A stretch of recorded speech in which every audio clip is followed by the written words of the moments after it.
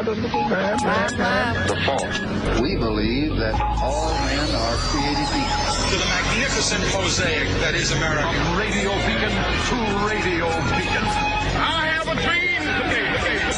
Change has come to America. Believe me. Help is on the way. Knock, knock. Who's there? It's a figment of your imagination. Randi Rhodes Show. Turn up your mind. Lawmakers across the U.S. seem to know very little to almost nothing about how abortion, pregnancy, or even human bodies work. If a child is halfway delivered out of the birth canal, is it permissible to have an abortion? Would you support the right for an abortion then?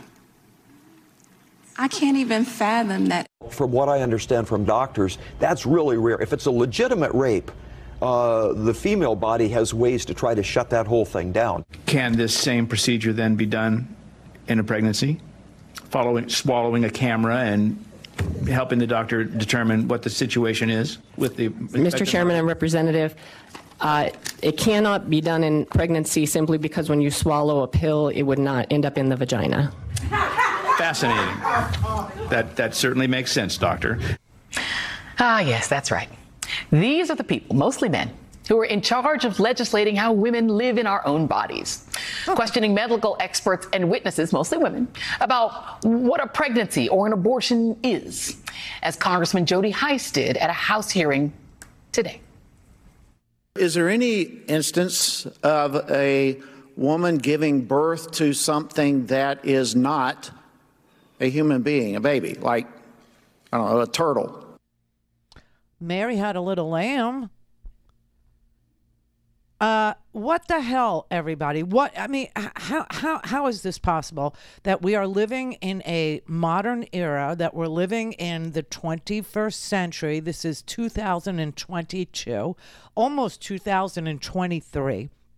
And people who are in charge of our safety, our security, our quality of life, our health care, our tax code, our ability to get through a global pandemic, to get through a global depression, are these people. How is this happening? How is this happening to us? The answer is minority rule, divided government. I mean, that's the answer. And, the simplest explanation is always the best one.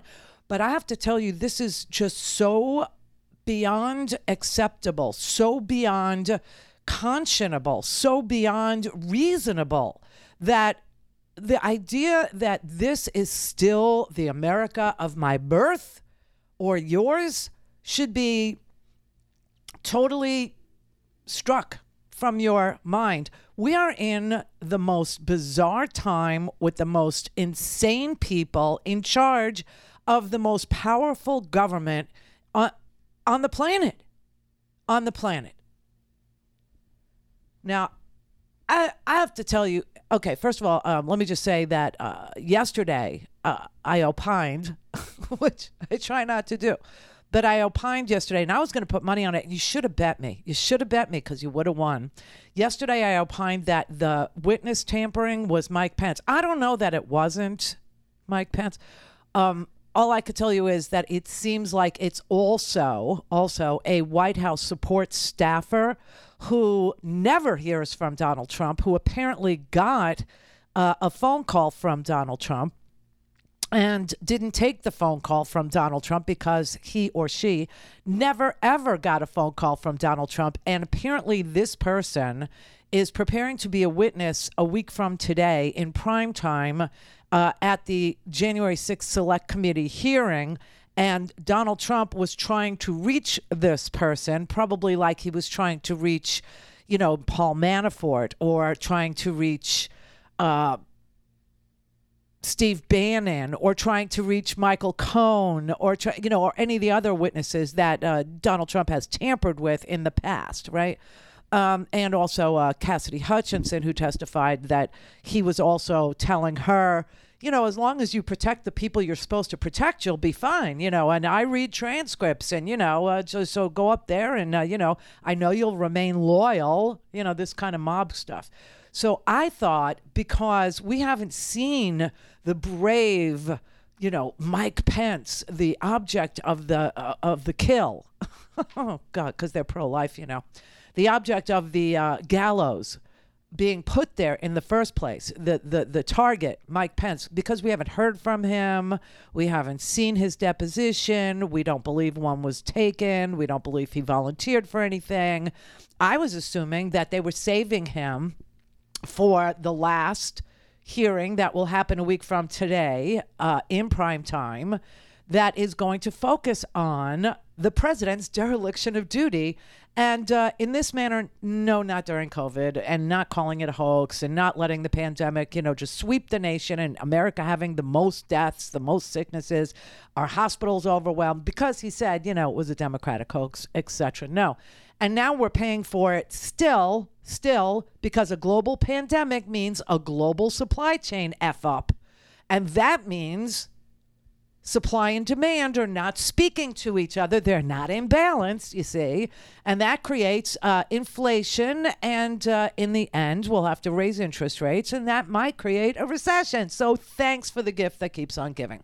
But it isn't Mike Pence. They're reporting something else. Ryan Nobles from CNN said that the person that Liz Cheney was referring to is a White House support staff. We are learning tonight from multiple sources connected to the January 6th Select Committee that the individual who Donald Trump is alleged to have called shortly after Cassidy Hutchinson's testimony, and that person declined the call, is a member of the White House support staff, the professional sports support staff that works in the White House on a daily basis.